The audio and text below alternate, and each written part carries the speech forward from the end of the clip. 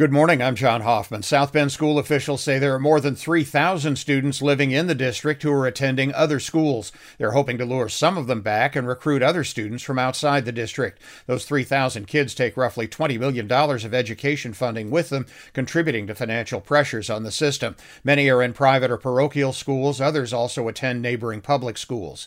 President Biden slammed Russia for its actions in Ukraine since the February invasion, telling the United Nations General Assembly Wednesday Vladimir Putin's threats of potential nuclear war show reckless disregard for his own and all people in Europe. Russia is mobilizing another 300,000 troops after recent reverses in Ukraine.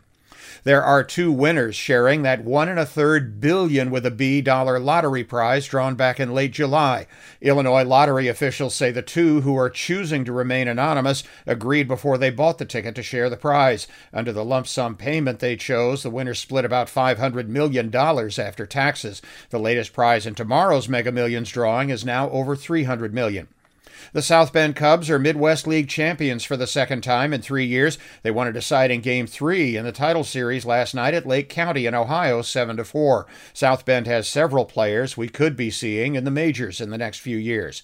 The Chicago Cubs won last night in Miami 4-3. The White Sox lost again to Cleveland in Chicago 8-2.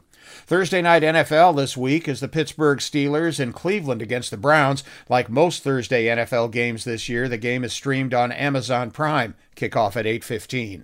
I'm John Hoffman on Sunny 101.5.